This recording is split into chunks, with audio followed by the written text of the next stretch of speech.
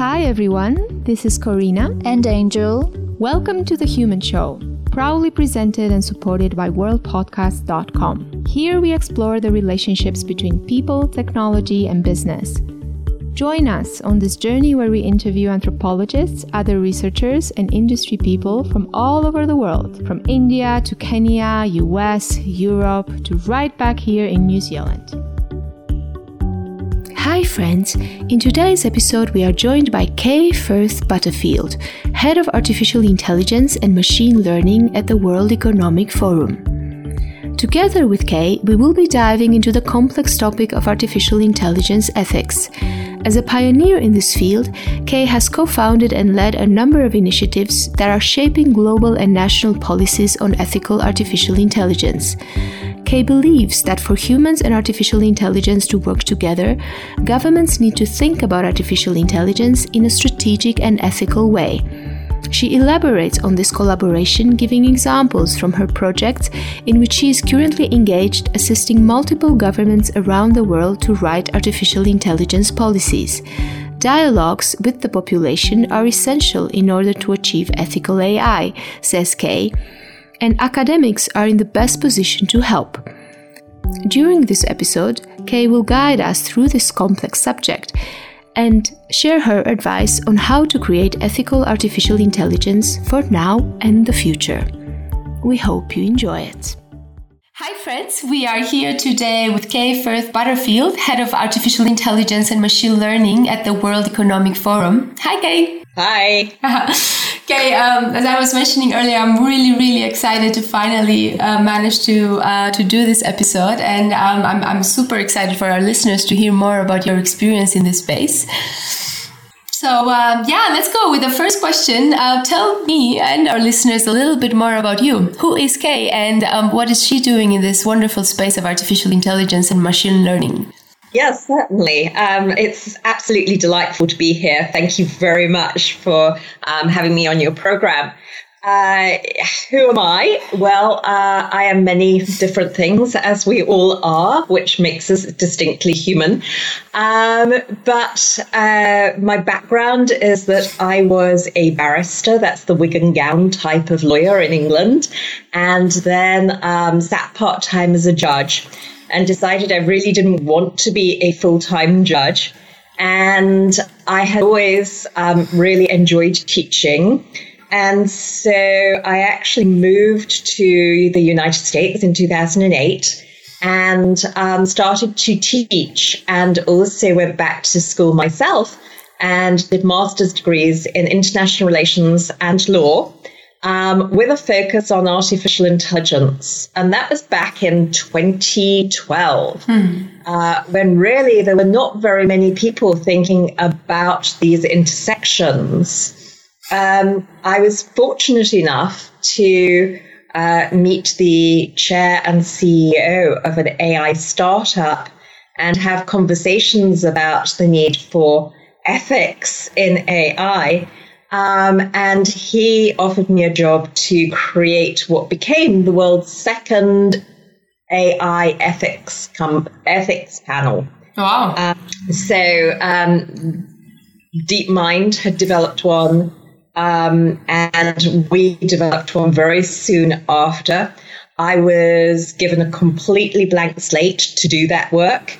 I was allowed to talk about who was on my panel. I was allowed to talk in public about the need for ethics advisory panels in AI.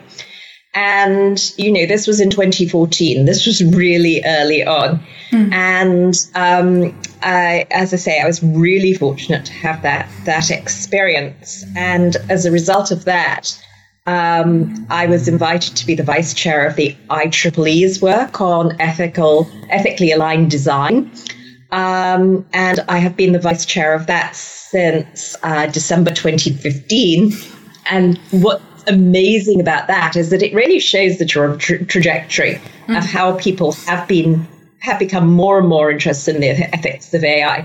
So we started with 12 people in that project. And in the most recent release of our report, we've got over 2,500 people from all around the world working on this. So it's just a little vignette into how things have really developed in this space. Then some friends, Manoj Saxena, who is the former general manager of Watson and now runs his own AI company, and Tom Meredith, who is the former CFO of Dell, and my former CEO from my AI company. We started a nonprofit called AI Global, and I was the executive director of that before I moved to this particular position at the forum. And we are really sort of exploring how AI can be used for good across a number of dimensions, but particularly in sort of local communities.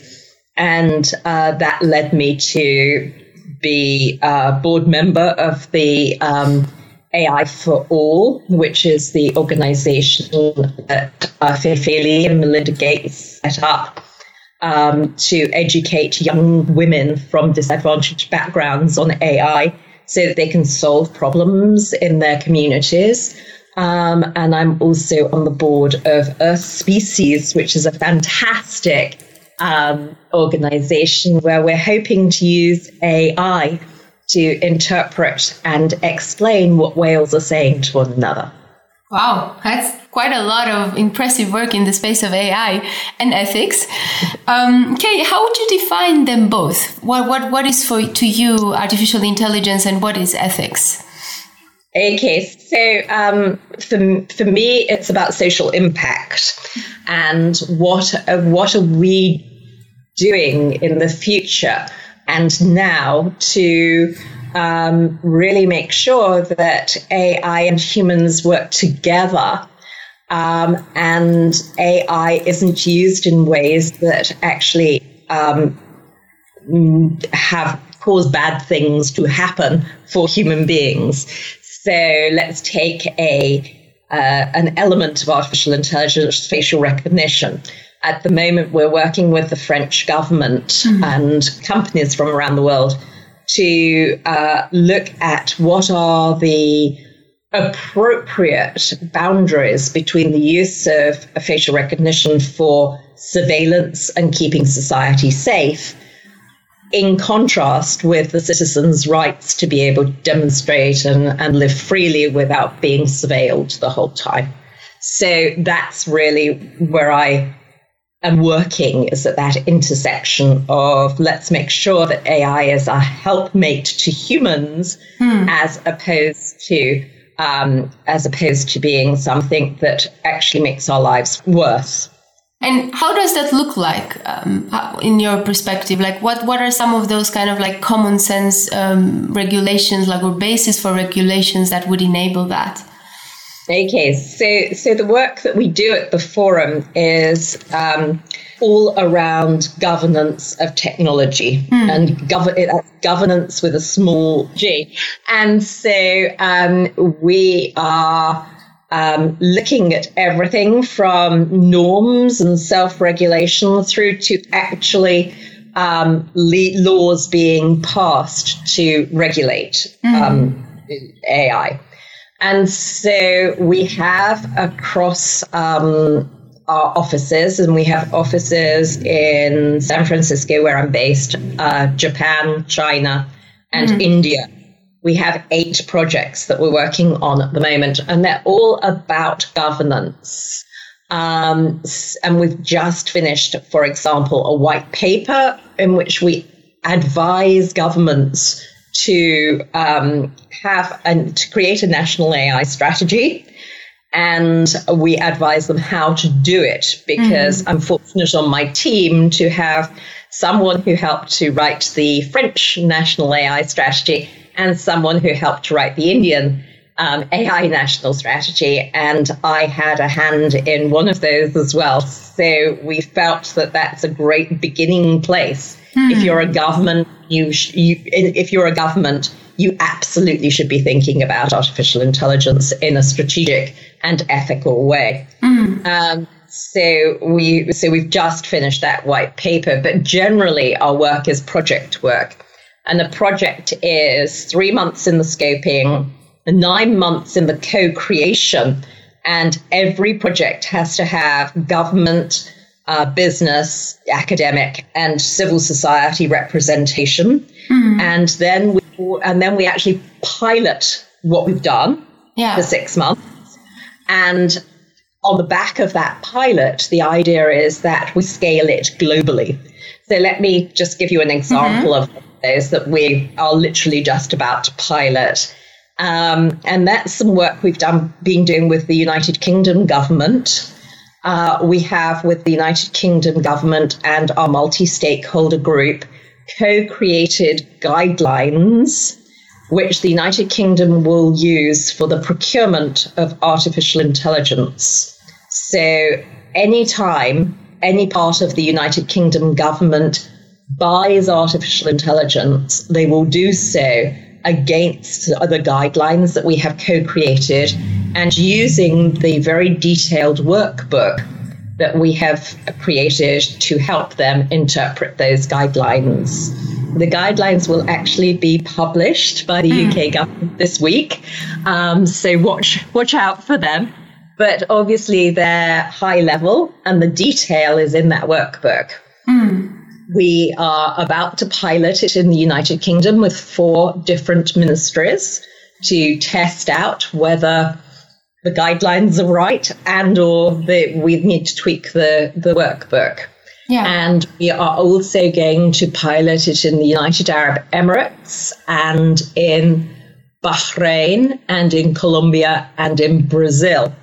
When we've got the results of all those pilots and we've made the adjustments, then we will start inviting other countries to use this particular governance mechanism. And why is it a governance mechanism? Well, the governments know that it takes too long to regulate AI, to actually pass legislation, because the horse is already bolted and it's four fields away by the time you get around to regulating. So what the UK government said is this will actually govern AI. It will show where we, the government, feel that the ethical barriers should be put, those guardrails. And also the government feel that it will actually encourage AI startups and the development of AI because they won't be worried that the government might go off and legislate in some way that they don't understand. They know what the government's perception is. So it's sort of soft governance. As I said, we're working with the French government at the moment on facial recognition. That's much earlier stages. We're still in the scoping phase of that. So in that first 3 months, we don't know what that governance will be, but we know that there is a governance mechanism. And of course, it's interesting that with facial recognition, even big companies, so Brad Smith of Microsoft has actually called for hard regulation in this space. So we'll see what comes of that. We are working with the New Zealand government at the moment at very early stages on thinking about whether we actually need a regulator for AI to actually sort of govern what's going on in this space. And we've also been working with a lot of companies to create what we're calling a toolkit for boards so that boards of directors can actually understand a little bit about AI and also understand about how AI is going to affect their businesses for good and ill. And right at the center, there are 12 modules in that, and right at the very center of that is an ethics module. Because we believe that that companies really need to have ethics at the heart of anything that they do with AI. And we're about to pilot that. So in the next 3 months, I shall be piloting it in the USA, Colombia, Australia, Russia, and Norway. So, nice. I have like 2 questions in the lead up of that. One of it is how do lawmakers, or how have you experienced lawmakers educating themselves on this kind of ever-changing technology landscape. I don't want to presume that I know about the common lawmaker, but I would imagine that must be difficult to constantly educate or keep up to date with these technological changes. How have you experienced them doing it?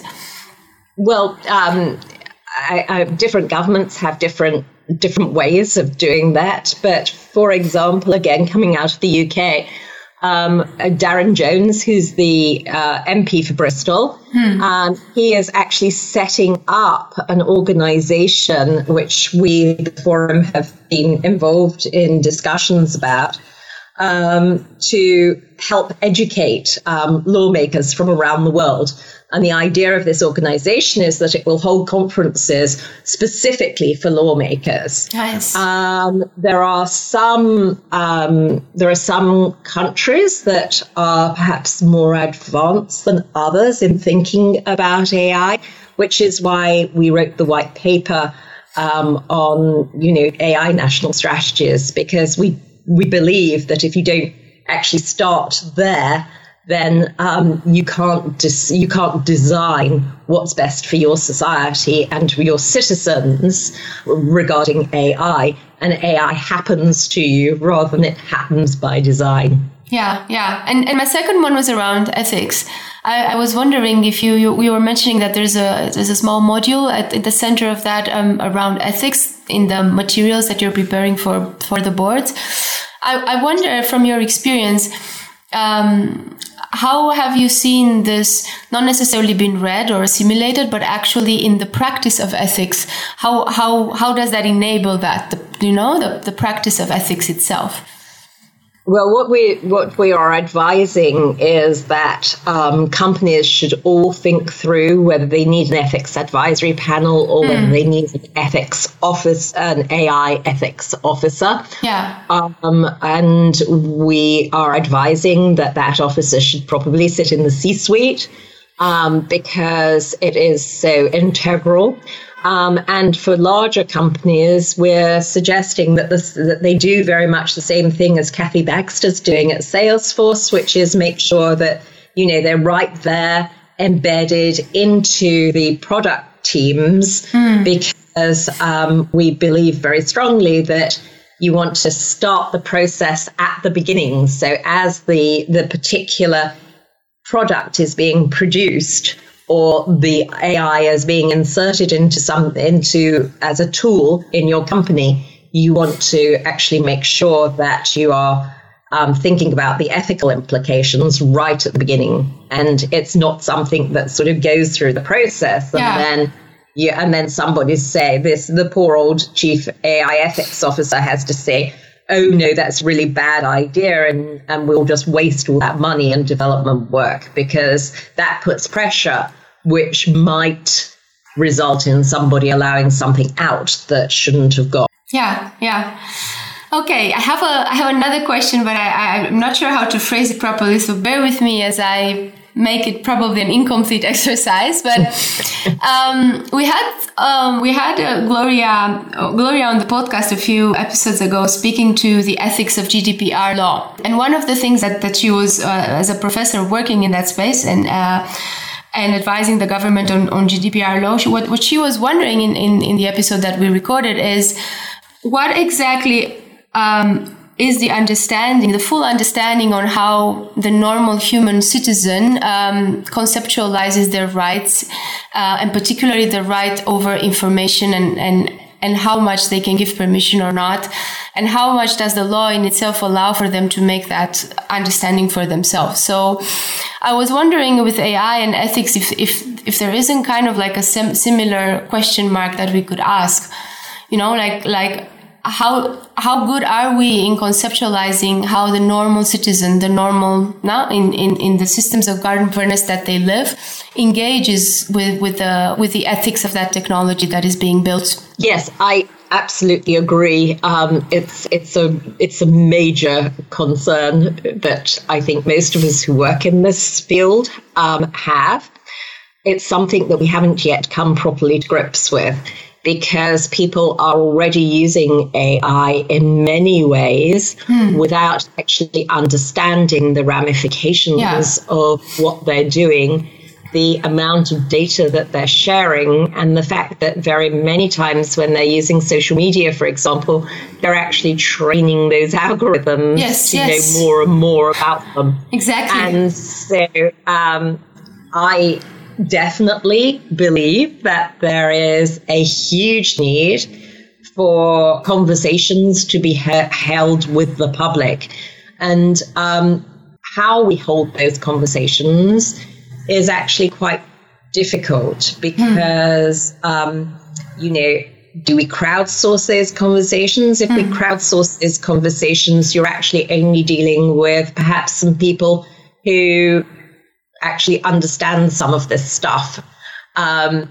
If you have town halls in your community, then are the only people who come the people who are already interested? Do we do this through the media? And if so, how do you do it through the media? So, there's a lot of informed discussion in some more technical journals like Wired, for example. But Wired has its own audience. You use Medium. You can talk about it, for example, on Medium. But again, you're only having this conversation with people who are already partially informed. One thing that I have been thinking about is whether that's a role that academics could play and universities could play in terms of trying to reach out to, their public, the people, their own communities. And the other thing is maybe that we need to, nonprofits could do some of this work, but it's something that needs to be done yesterday. Yeah. And we're still struggling about how we actually do it. Yeah. But if we don't have this conversation and people don't understand the ways in which, for example, their civil liberties can be interdicted by AI, then that will happen to them. And my concern is twofold. Either it happens to them and it's too late for us as a community and citizens to do anything about it, or it happens to them and it causes a backlash against AI and we lose the benefits of AI as well as the negativities of AI. So I think there is also a possibility that we will start having this conversation more as people are affected by artificial intelligence. So, for example, if your loan company uses AI to turn down a loan and you don't understand why they've turned down that loan, then that might be something that you then go and have a conversation with your friends and relatives about, and that sort of bubbles to the surface some of the problems that we're all talking about, but we don't know how to engage the public properly with. One other question regarding innovation, because so much of this kind of knowledge of AI is now concentrated with quite big monolithical companies that have a lot of money, but they also the way they lead the innovation of this space, it's all in connection to their specific interests, also in terms of recruiting talent. So how can we make that an innovation or the developments that are happening in AI are not fully concentrated in these few companies with very strong vested interests? How can that space of innovation be broadened up? I think that we need broad innovation because different countries need different things. Yes. So I set up in May what we call a global AI council, so that we could look at what are the global challenges regarding AI around the world and what are the governance mechanisms we need to put into place on a sort of global basis.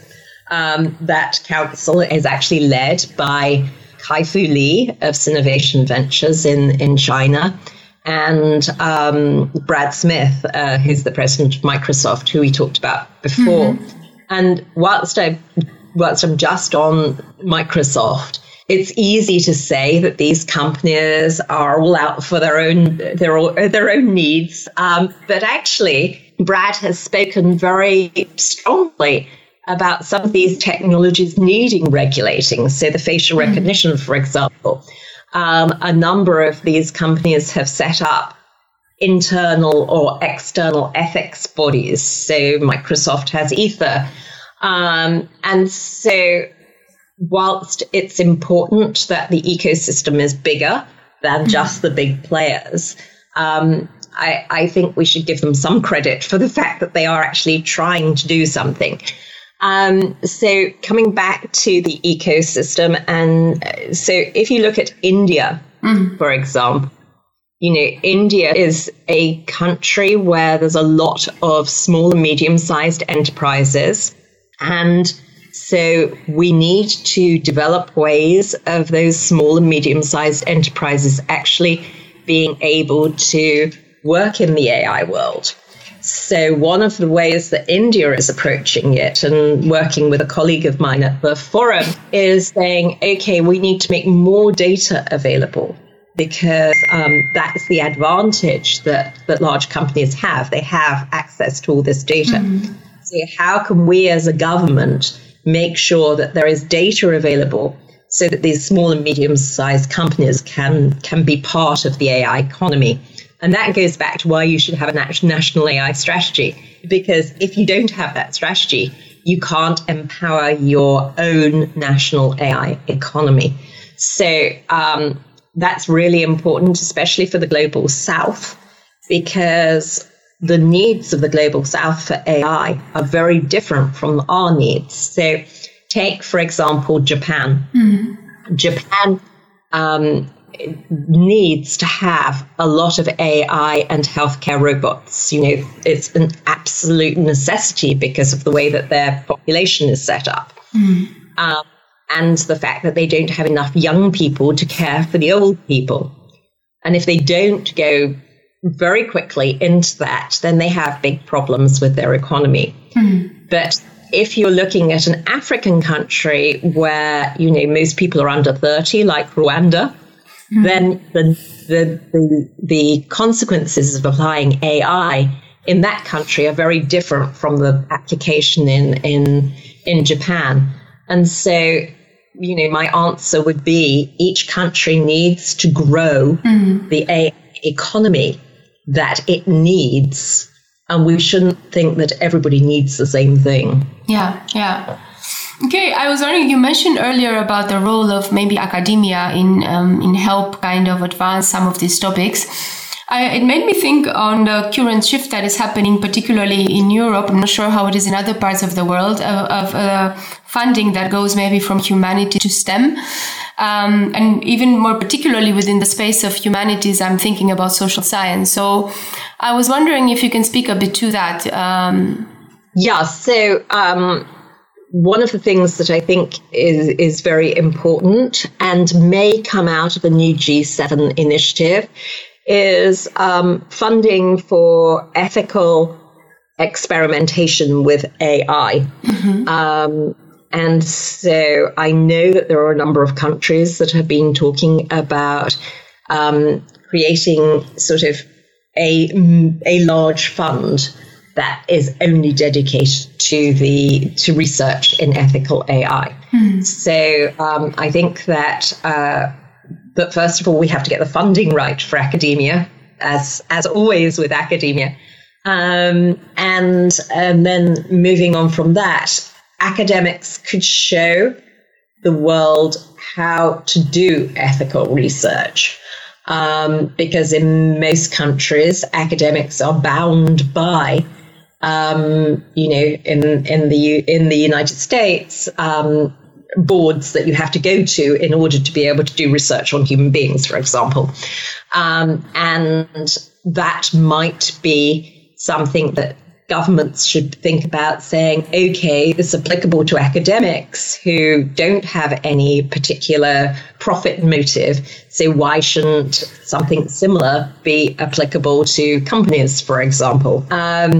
And so I think that academia could provide that modeling of how of best practices.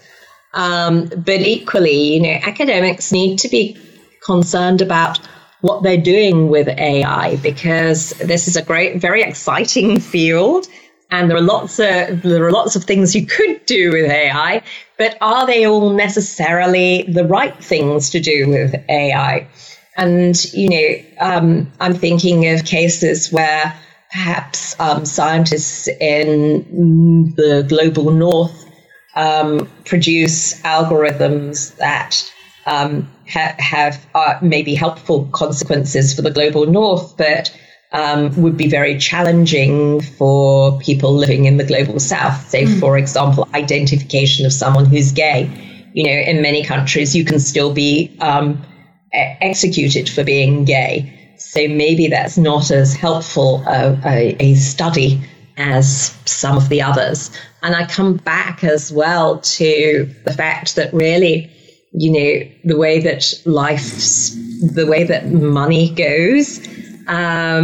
Mustafa Suleyman, who's one of the founders of DeepMind, he said in an article a year ago, it's such a shame that most of the best brains in the world are concentrated on how to sell soft drinks instead of how to create clean water. And so, academia really still has that place to play, because commercial entities are not doing that.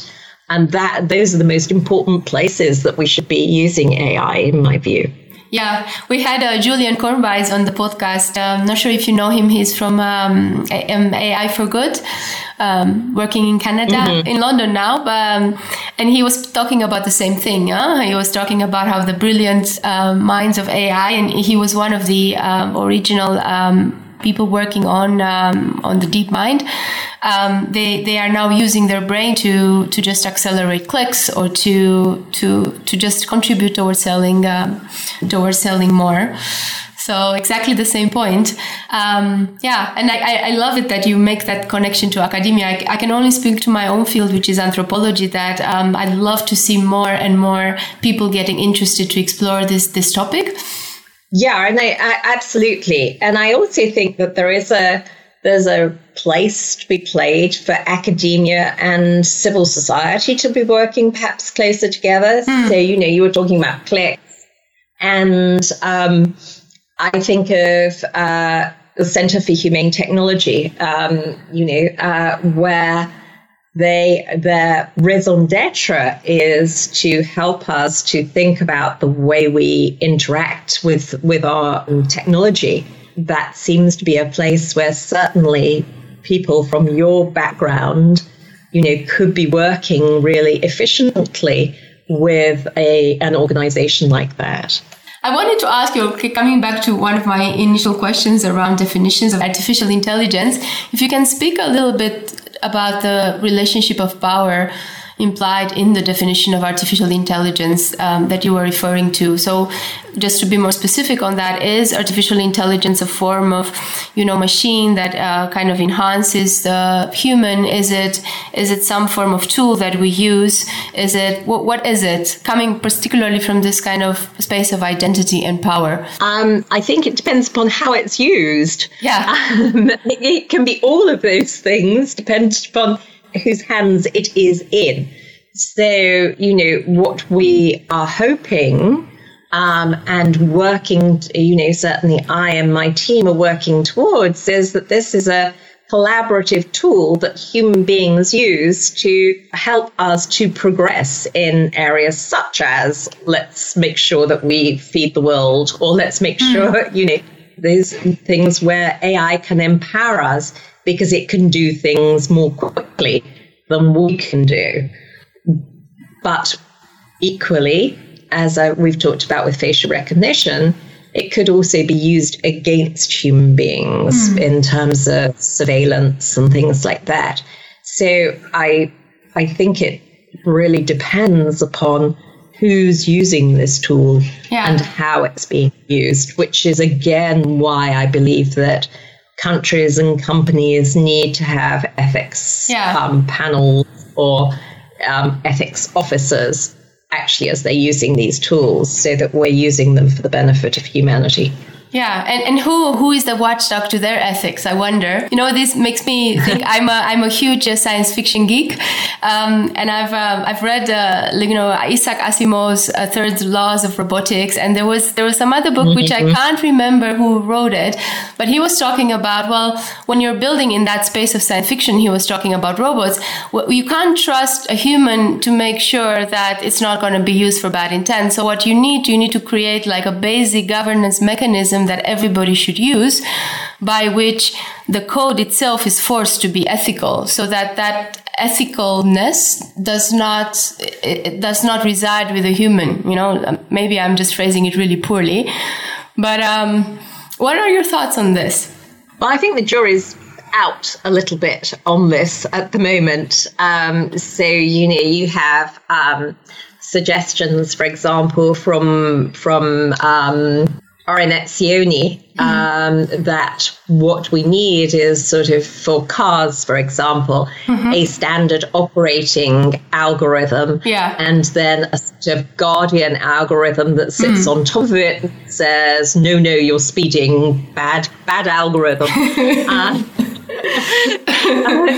But in his Vanderbilt article, he ends by saying, but of course, who guards the guardian algorithm? Yeah, exactly. And that's the essential problem that we're faced with at the moment.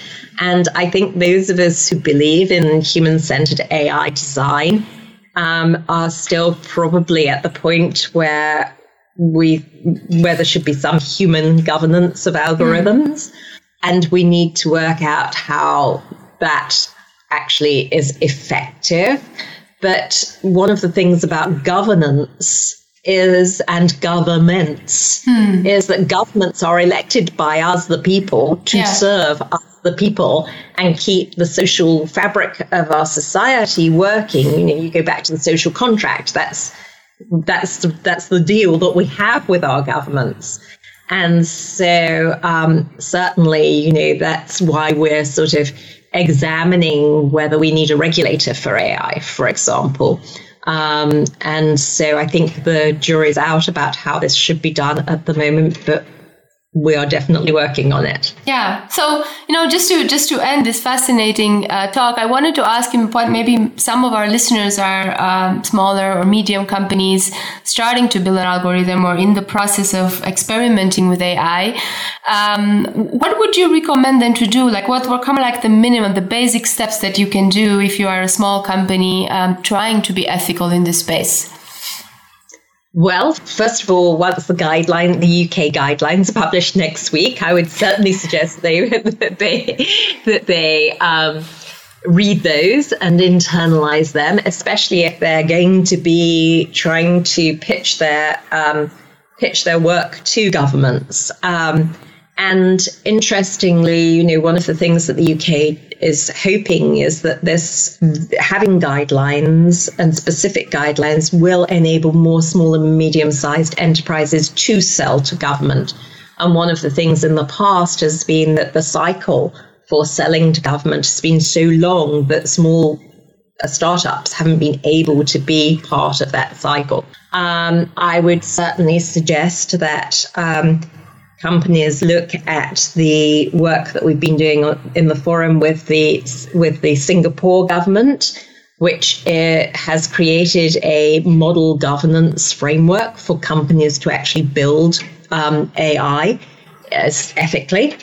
And then, of course, the toolkit. And both of those will be available after Davos in January 2020. Nice. A lot of great content to look through. And Kay, just one last question. Are you confirmed for any conferences, any spaces of public speaking in the next weeks, months that we can also tell our listeners about? I may know because I'm traveling so much to test our toolkit. I will be at Davos in January, And I will be at the Politico conference in March in Brussels. And actually, I will be keynoting at the Wired conference at the end of October. So, yes. Nice. Many spaces. So we will put all these incredible sources that you've mentioned, those that are available, we'll put them in the show notes for our listeners to have a browse through. And yeah, from my end, thank you so much for being here with us today. Thank you. And you know, on a sort of final note, yes, I would love to hear from any of your listeners about who are interested in any of the work that we're doing. So please also put in the show notes that my contact email address, which is really easy because it's ai.weforum.org. So very easy to contact us. I will definitely do so. Thank you, Kay, and have a nice day. Thank you. Thanks very much. Bye-bye. Bye. Thank you for listening, everyone. Follow us on our social media channels and look at the show notes for links to our speakers' work. Join us next time for more interesting conversations.